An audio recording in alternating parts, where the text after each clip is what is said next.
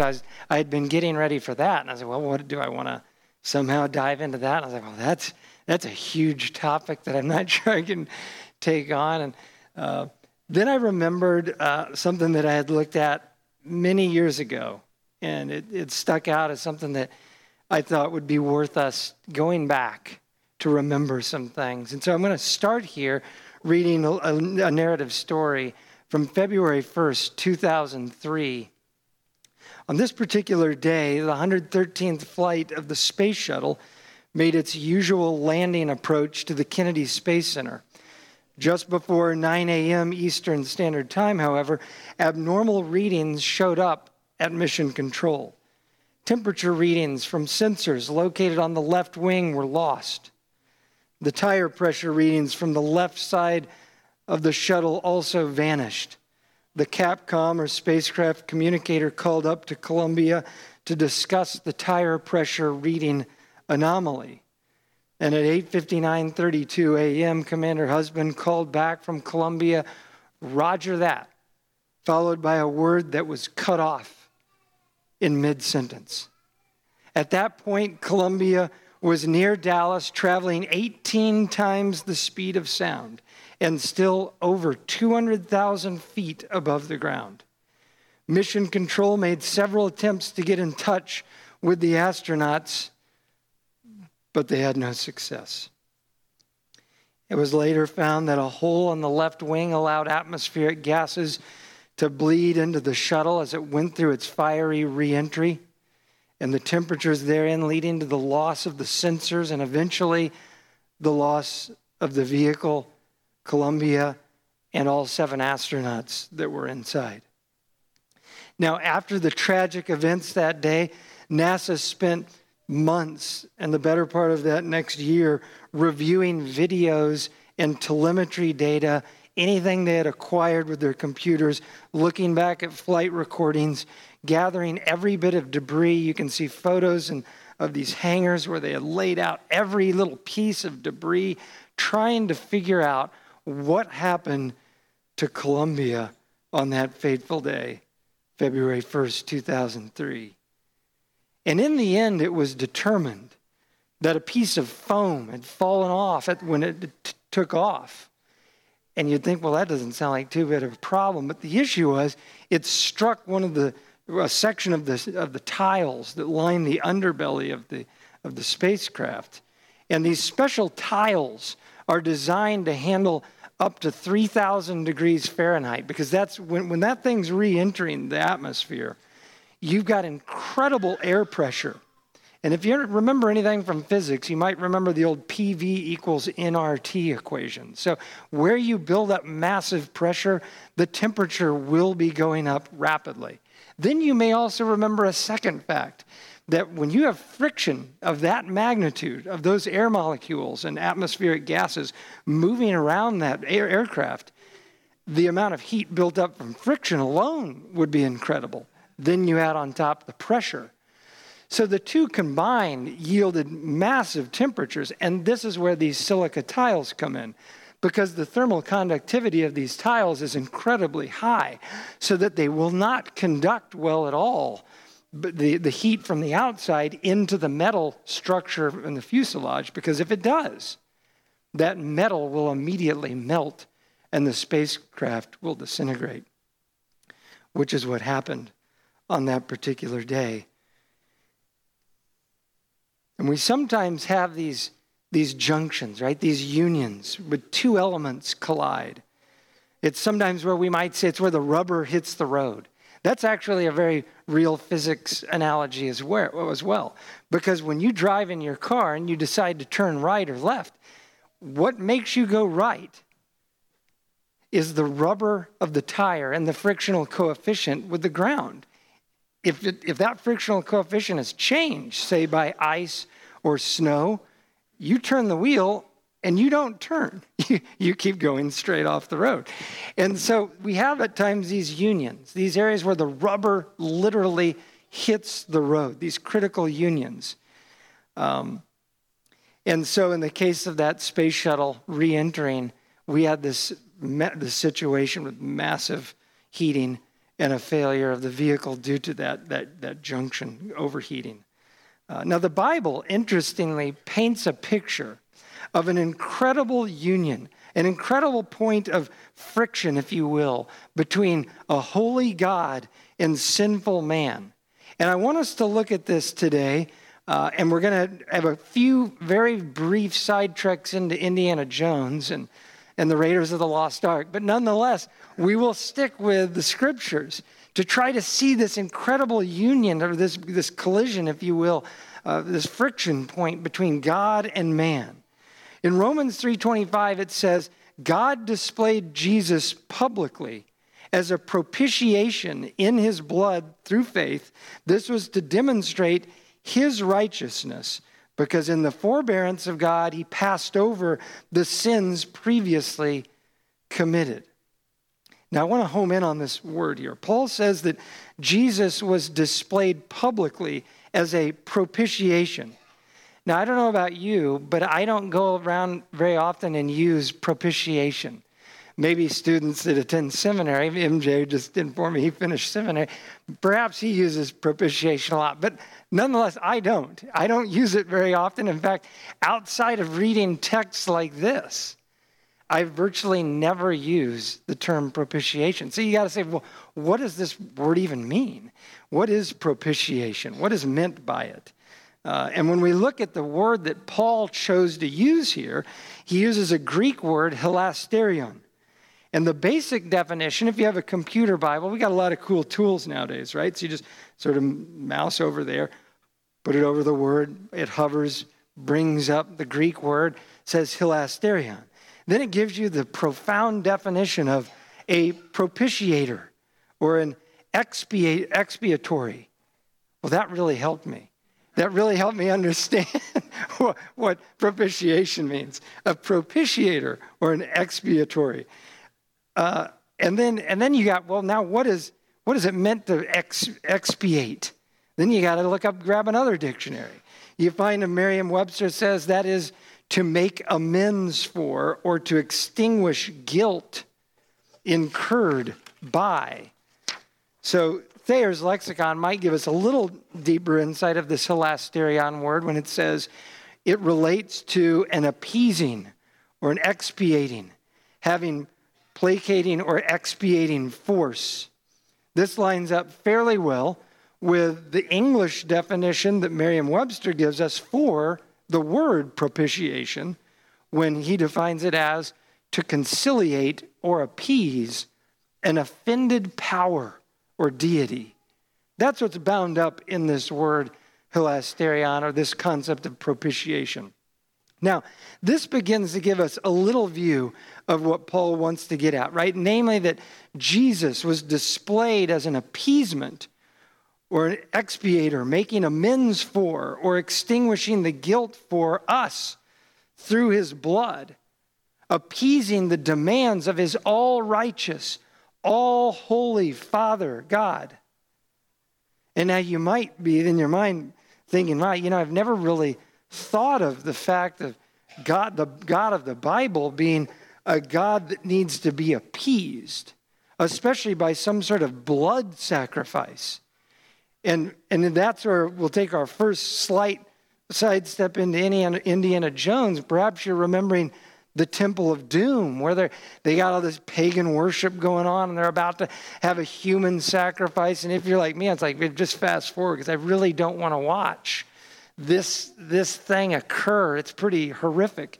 But nonetheless, we need to see that God the Father demanded an appeasing sacrifice. It says in Hebrews 9:22 that without shedding of blood, there is no forgiveness of sin.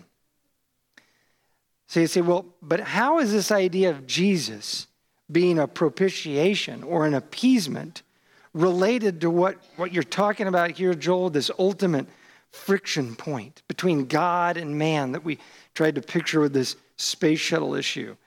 This becomes a little clearer when we dive a little deeper into the word hilasterion.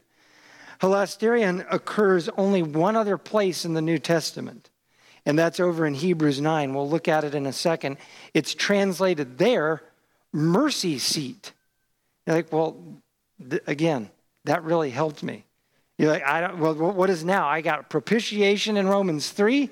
I've got mercy seat in Hebrews 9, verse 5. We'll look at that in just a moment. And you say, well, what does that mean? Well, interestingly, too, if we were to dive a little deeper, you say, well, when you only find a word twice in the New Testament, a Greek word, and you want to know a little bit more about that Greek word, you might consult the Septuagint, right? The Septuagint is the Greek translation of the Old Testament. So you can go and see how they use the Koine Greek words to correlate with Old Testament Hebrew words. And then that might paint more of a picture, maybe see how it's used. And sure enough, we find 26 uses of hilasterion in the Septuagint. 20 out of the 26 times it's translated over in the New American as the mercy seat. 20 times the Septuagint uses hilasterion to describe a very real thing on the Ark of the Covenant that we'll look at in just a second. So if we want to understand Jesus as our propitiation, we need to understand, what is this thing called the mercy seat? What is this? Hebrews 9 verse 3 starts out, it says, behind the second veil, describing the Old Testament system or the Old Covenant, there was a tabernacle, which is called the Holy of Holies, having a golden altar of incense, and the Ark of the Covenant, covered on all sides with gold, in which was a golden jar holding the manna, and Aaron's rod which budded, and the tables of the covenant. And above it were the cherubim of glory overshadowing the mercy seat. And there it is, the hilasterion. You say, okay, what is this? What is this? Well, this is a part of the Ark of the Covenant, right, that he's describing here in Hebrews.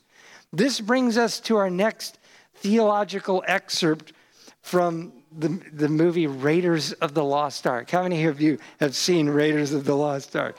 Pretty good movie, actually. I happen to really like this one. Not as much as Temple of Doom, but the first one, it was a cool one. So this movie, an incredible scene, where they Indiana Jones, of course, he outsmarts Belloc, the guy, the German, he's an Italian, or a French or Italian guy that's helping lead the German front. And anyway, Indiana Jones, with his great wisdom and archaeological digs, he's able to uncover the ark. Remember he had that little medallion that showed him where to go, and eventually they end up in this location. What was it called again? Tomb of the I don't remember. I remember they had a name for this, but I don't know what it was. But anyway, they found the ark. They go in there, they uncover it, and amazingly, actually, in the movie, the rendering they had of the ark wasn't that bad in general. So that's why I went ahead and threw it up here. They got sort of the general size is close. They got some of the things we'll look at in a minute from Exodus, on there. They got the cherubim, they got the gold, they got the rings holding the poles. And Indiana, of course, is well aware that you better not touch the ark, so they're using the poles to guide it out of there. But that's in Indiana Jones, right? Now let's go back to the actual Old Testament, account here in Exodus 25. The Lord says, giving them instructions on how to construct this ark, he says this, 25 verse 10, they shall construct an ark of acacia wood, 2.5 cubits long and 1.5 cubits wide and 1.5 cubits high, cubits about 18 inches. You shall overlay it with gold, inside and out you shall overlay it, and you shall make a gold molding around it. You shall cast 4 gold rings for it and fasten them on its 4 feet, and 2 rings shall be on one side of it and the 2 rings on the other side of it. And then he goes on and describes how the poles enter into the rings and how you move it and whatnot. He goes on in verse 17, you shall make a mercy seat, a hilasterion in the Septuagint, of pure gold, 2.5 cubits long and 1.5 cubits wide, same dimensions as the shape of the box, or the top of the box. And you shall make 2 cherubim of gold. Make them of hammered work at the 2 ends of the mercy seat. Make 1 cherub at one end and 1 cherub at the other end. You shall make the cherubim of one piece with the mercy seat at its 2 ends. The cherubim shall have their wings spread upward, covering the mercy seat with their wings, and facing one another. The faces of the cherubim are to be turned toward the mercy seat. You shall put the mercy seat on top of the ark, and in the ark you shall put the testimony which I will give you. That would be the law. Now, this mercy seat was a critical, solid gold lid, if you will, or top to this ark, with the matching XY dimensions of the top of that box. It was overshadowed by these cherubim, which were positioned looking intently at the mercy seat day in, day out, with their wings touching over the middle. Now, we don't have time today to go thoroughly through the use of cherubim in the scriptures. But to suffice it to say, if we were to look at their occurrence here and in Ezekiel and some other places, you will find that they are many times shown up in connection with upholding God's righteous demands, God's righteous judgments, and God's righteous decrees. Perhaps you remember in the Garden of Eden, 2 cherubim are used. When are they employed? After the fall of man, after they've been kicked out of the garden, he positions 2 cherubim to uphold his decree that man would no longer be able to enter into that through that location. And so they were there wielding the sword of fire, these cherubim were. So we have God above, the cherubim with wings at attention looking at the mercy seat on top of the ark. And below, what's inside the ark, the writer of Hebrews says, he mentions 3 specific things, right? A jar of manna, Aaron's rod that budded, we'll talk about that, and the tables of the covenant. Now, if I was to go one last time over to Raiders of the Lost Ark, this is where they got it quite wrong, right? Because when they opened the ark, you remember this scene, it's like the climax of the whole movie. They get the Ark of the Covenant. They take it to this fancy island. They're about to do this ritual religious thing. They open up. Belloc was tried to put on the priestly garments. And they'll take the lid off, and he's there looking out, and he finds nothing but sand. Sadly, you can actually go find a lot of people on the internet they actually are like, why did he only find sand? And they think it's a movie. It's not. If you want to know what's in the ark, read the Bible. Don't worry about what on Raiders of the Lost Ark. And of course, none of us can forget the guy off to his right, this other German guy. I mean, he was like the guy, remember, his face melted away when the ark and all these things started happening. So that's Raiders of the Lost Ark. But anyway, back to the real story. The ark had 3 key elements, according to the writer of Hebrews, inside that we have to understand if we're going to get a good picture of this mercy seat or the hilasterion propitiation. Each of the 3 elements inside in the writer of Hebrews involve God's provision for Israel, yet they also represented Israel's direct rejection or rebellion against him. Take, for example, let's start with manna. Manna was his daily food provision. You remember this in the Old Testament. Gave it to him every day. This was their food that he provided. But this was the food they ultimately and utterly rejected and loathed.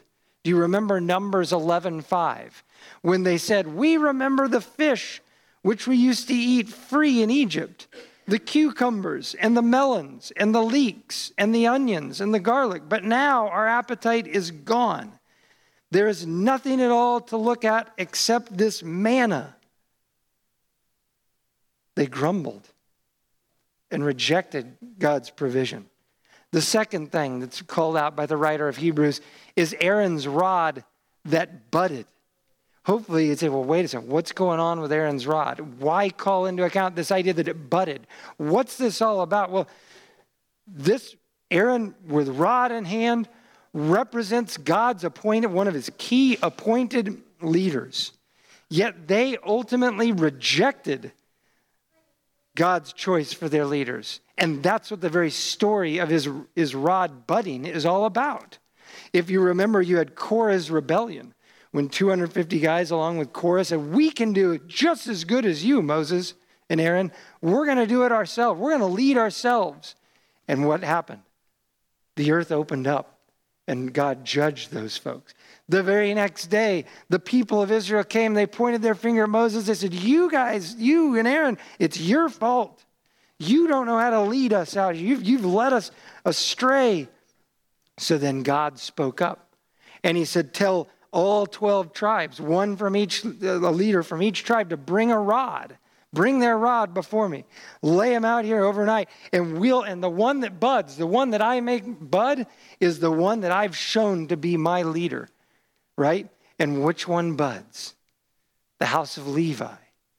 Aaron's rod budded because he was God's chosen leader. And in that chapter, after it buds, God makes a proclamation in Numbers 17:10. He says, put back the rod of Aaron before the testimony, before the law and the covenant, to be kept as a sign against the rebels.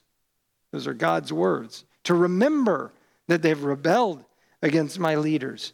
And of course, then you have the very heart and soul here of the Ark of the Covenant. The tablets were God's holy law given to covenant to Israel, right? These were to provide blessing if they followed them. But yet, what did they do with God's covenant? They ultimately rejected and rebelled against his law. And you can read about it in the narrative Old Testament, what happened to Israel. So now the pictures that God's painting is becoming even more in view. You've got God seated in the heavens in his Shekinah glory. Then you've got the cherubim, these angelic beings, upholding God's righteous judgment and decrees, looking down at the focal point, the union there at the mercy seat, the only thing that separates what's below, which is sinful Israel and sinful man, the rebellion and their sin against him. And this is the ultimate friction point right there in the middle. This mercy seat, the point, as one commentator said, which covered or shut out the claims and demands of the law against the sins of God's people. Now you'd say that this makes for a fascinating illustration, an incredible illustration, but it goes even deeper than this. Because what happened at the mercy seat? Is there any significance other than just it was on the top of this box of the Ark of the Covenant? And how did Christ become the mercy seat or the hilasterion or propitiation for us? And to better understand this, we have to pause a minute for a holiday. You know, we paused here a few days back, our country did, to remember and celebrate Independence Day on July 4th. It's a great holiday. And I hope you guys got to enjoy some good food, maybe fired up the grill. Perhaps you fired up a few pyrotechnics, but I hope you enjoyed the occasion. And I hope you took time to think back of what it commemorates, right? What we're there to remember. That's what most holidays are about. There isn't a people group that I could find on the planet that doesn't have some day or days throughout the year to remember things or commemorate or a religious practice of some sort. And so do we. We have our holidays that we celebrate to remember. And we could talk about how we need to do probably better at remembering what the holidays point us towards. But nonetheless, we have these holidays. Now, interestingly, the Lord, he also had his holidays. Did you know that? God had 7. Yahweh declared 7 key appointed times throughout the year. 3,500 years ago, he said this: these are the appointed times of Yahweh, the Lord. Holy convocations, which you shall proclaim at the times appointed for them. And in Leviticus 23, where I just cited, he goes on and he talks about 4 key days in the spring. And then he talks about 3 key days in the 7th, the most holy month, in the fall. And one of these in the fall is it's an incredible day. It's one of the highest holy days of the whole Hebrew calendar. The Day of Atonement, the Day of kapar if you were looking at the Hebrew word. And if you were to look at that word kapar, you'd find it means to cover over, to pacify, to make propitiation. It's also translated in the Old Testament, other places, to appease. This was a solemn and awesome day in Israel. This was the day, the only day in the entire Hebrew calendar when all of a sudden, guess what becomes the focal point? The mercy seat. Because the priest had a very elaborate system that the Lord walked us through in Leviticus 16 and walked them through, and he said this. He said, tell your brother Aaron in 16:2 that he shall not enter at any time into the holy place inside the veil before the mercy seat, which is on top of the ark, or he will die. For I will appear in the cloud over the mercy seat. Aaron shall enter the holy place with this. And then you can go read about all the instructions that he gives to Aaron. He told Aaron exactly what he should do, how he should bathe, how many times to bathe, what he should wear. Did you know that the high priest would wear a special linen tunic then and only then, that day, and never again would that particular tunic ever be worn by anyone. If a brand new, clean tunic, they had all these stipulations that God gave them. And then if you recall, he was to come and bring a bowl first, and the bowl, he would lay his hands on that bowl, and the first thing he would do is he would confess over that bowl his sins, his personal sins, and the sins of the priesthood. That's what the bowl was about. And he would make it clear that he would confess it. And he would also, right then, and on that day and only that day, 3 times he would use the covenant name of Yahweh. They would never utter that name other than that day. 3 times he would say it was that sacred for them to speak that name. And then they would slaughter that bull, and they would take the blood of that bull and put it to the side, and someone would keep it from congealing. Well, then he would bring 2 goats, and they would take a special thing to cast lots for the 2 goats. One of the lots would say for Yahweh. The other one would be to go into the wilderness. And so it would become the scapegoat. He would take then the goat that was for Yahweh, the sacrificed goat, and he would lay his hands on that goat. And that would now become the representation or take on the sins of the people. He would confess over that goat the sins of the people of Israel, the nation, as they all traveled to Jerusalem to watch as this would unfold. And then they would take the blood of that goat along with the blood of the bull, and they'd have that ready. And then the very first thing he would do before going into the Holy of Holies is God said, you must take a fire pan and take some coals, put it into the fire pan, then take some incense and put it into that fire pan, and then you shall enter into the Holy of Holies with all the bells and things just to make sure he doesn't get struck down. And when he does, it says, the room will fill with the smoke from that incense, and that would represent God's presence in that location. Then he would come back out and get the blood sacrifices, and he would go back in, and he would take the blood of the bowl, and he would take it on his own hand, and 7 times he would sprinkle it over the mercy seat. 7 times. Then he would grab the blood of the goat, and representing the sins of the people and the atonement for it. And he would sprinkle that blood over the mercy seat as well. And throughout this process, this was a painstaking process that they had to follow to the T, lest he be struck down at any time. But it's critical to see that there was this union here. God and sinful man represented inside this ark. And right there's the mercy seat. And herein, God demands a payment for the sin. And that demand is a death has to happen. Life has to be given. And it has to be put out there because the wages of sin is death. And that payment was required and demanded. And there were the cherubim. They were there to ensure that a life truly was given as a covering for sin to appease the demands of the righteous God. In Leviticus 17:11 it says, "For the life of the flesh is in the blood, and I have given it to you on the altar to make atonement for your souls. For it is the blood by reason of the life that makes atonement." You got to see this here. You see, the blood represents the life of the flesh.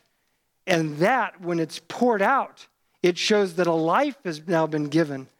A life has been given. A death has taken place. And the blood is now being used as an atonement or a covering. They did this year after year. Every Tishri, month Tishri, the 10th day they would do this. Why did they have to do this over and over and over? Because this ultimate friction point between God and man simply doesn't just go away. And the blood of the bulls and the goats didn't fully get the job done. And they would go in year after year. We needed, and they needed, a paradigm shift. Are you familiar with paradigm shifts? In engineering, we design things. Every once in a while, some engineer and inventor comes up with something that's radically different. And all of a sudden, it changes the whole course of everything. And it's like a disruptive technology. Perhaps the electric vehicle will be one of those things. I know there's stories about hydraulics and how that totally changed the whole world of earth-moving gear. But these paradigm shifts, we see them in small form in our world. But God, in His glory, needed to give us a paradigm shift away from this kind of system where the blood of bulls and goats just weren't getting the job done. Yahweh demanded a perfect atonement, an absolute perfect sacrifice, not from bulls or goats that are a different species, a different creature, unrelated to us, but He demanded payment from another Adam, the perfect propitiation. That's where Jesus steps in. Isaiah 53:10, "But the Lord was pleased to crush him, putting him to grief. If he would render himself as a guilt offering, he will see his offspring. By his knowledge, the righteous one, my servant, will justify the many, as he will bear their iniquities. Therefore, I will allot him a portion with the great, and he will divide the booty with the strong, because he poured out himself to death, and he was numbered with the transgressors. Yet he himself bore the sin of many and interceded," right there in that union, "for the transgressors." Amen. Amen. The Father was pleased by the guilt offering presented by Jesus. And Jesus bore our sins. He became the perfect intercessor at the ultimate point of friction between God and sinful man. And the Old Testament and the New Testament, if you carefully study it and read it out, it points us directly to the mercy seat wherein our Messiah paid the price once and for all, satisfied his Father's demand. And he came and he did so, as he said to Peter, "The cup which the Father has given me, shall I not drink it?"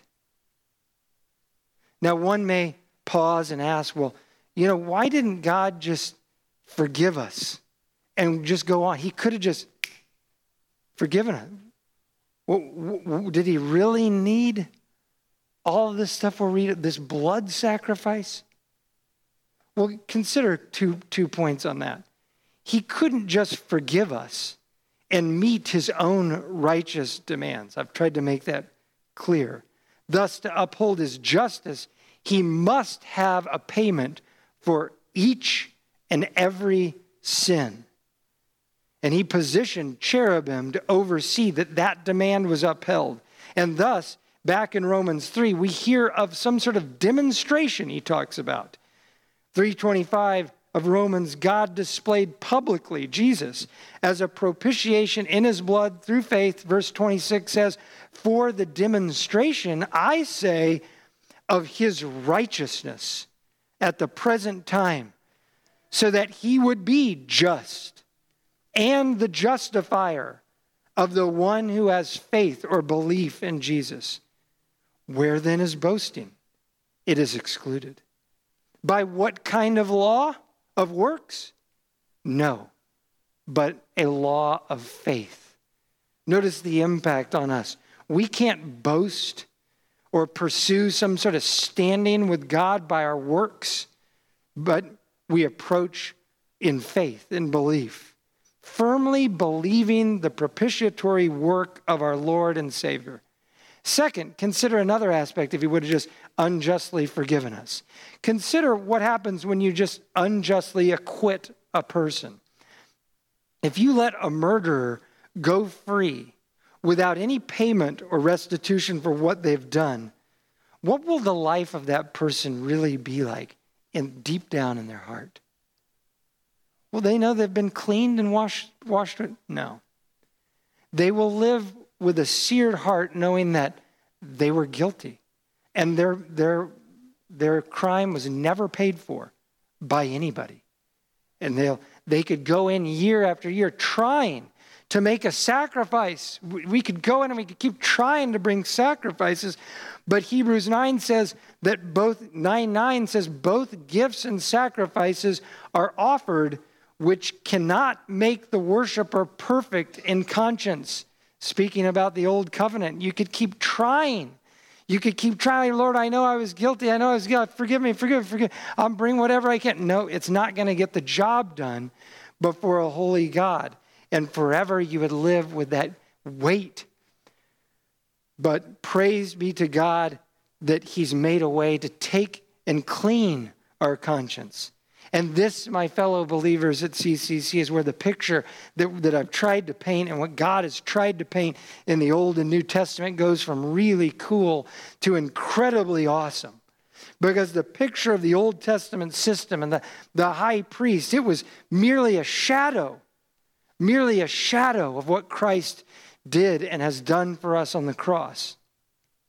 Hebrews 9:11 says, but when Christ appeared as a high priest of the good things to come, he entered through the greater and more perfect tabernacle, not made with hands, that is to say, not of this creation, and not through the blood of goats and calves, but through his own blood. He entered the holy place once for all, having obtained eternal redemption. For, get this, if the blood of goats and bulls, like I've been reading to you about, and the ashes of a red heifer, sprinkling those who have been defiled, sanctify for the cleansing of the flesh, how much more will the blood of Christ, who through the eternal Spirit offered himself without blemish to God himself, and he will cleanse your conscience from dead works to serve the living God. How much more will it be? He will get this job done to cleanse your conscience. For Christ did not enter a holy place made with hands, like we've been reading about in the Old Testament, a mere copy of the true one, but into heaven itself, now to appear in the presence of God for us. Nor was it that he would offer himself often, as the high priest enters the holy place year by year with blood that is not his own. Otherwise, he would have had needed to suffer often since the foundation of the world. But now, once at the consummation of the ages, he has been manifested to put away sin by the sacrifice of himself. And inasmuch as it is appointed for men to die once, and after this comes judgment, so Christ also, having been offered once to bear the sins of many, will appear a second time for salvation, without reference to sin, to those who eagerly await him. This is our hope and the glory that we have in Christ. We see Christ, the expiator, the propitiation, the appeasement. He is the mercy seat, the hilasterion. He ultimately entered not just the tabernacle on the earth, but he walked into the presence of God Almighty, not just with a little bit of incense smoke to represent God, but God himself sitting there. And not just the small gold cherubim to represent this view of these angelic beings, but the angelic beings right there at the throne itself. And he went in and he presented not the blood of some other creation, but the blood of mankind, of himself. The blood of the second Adam to come and make the propitiation before God Almighty. And amen, that God the Father was pleased and was willing to accept on our behalf that atonement. Now, we've just read through scriptures that paint a very clear picture of Christ's atoning work by giving his life for us, his blood as a superior sacrifice. We've also briefly read about this solemn day of atonement that I tried to sort of paint, this one of Yahweh's great appointed times. And in some ways, when I read through these feasts, and I've been doing a study of the 7 feasts of God, they're awesome. They did all kinds of cool stuff, and they still to this day have times they'll stay up all night reading the scriptures, reading the book of Ruth, reading back through the account of Esther. There's one holiday, the Feast of Weeks, they'll stay up all night and they read the first chapter of every book in their scripture. Those are cool holidays to remember what God has done. And this Day of Atonement, to see the shadow of the blood and to see this visualization of God doing this. And I think, oh, that's so cool. But we're not Jewish. We're not called, I don't find in the New Testament that we are called to somehow take up all those feasts, right? They keep it fairly straightforward. If you remember in the book of Acts when they had the Jerusalem Council, what do we tell these Gentiles? Well, but I do find one thing in the New Testament that is for us to do, that is a way for us to remember what God has done, to remember the mercy seat, to remember the propitiatory sacrifice that was given. And it's one that, like the Day of Atonement, we should approach it in a solemn way.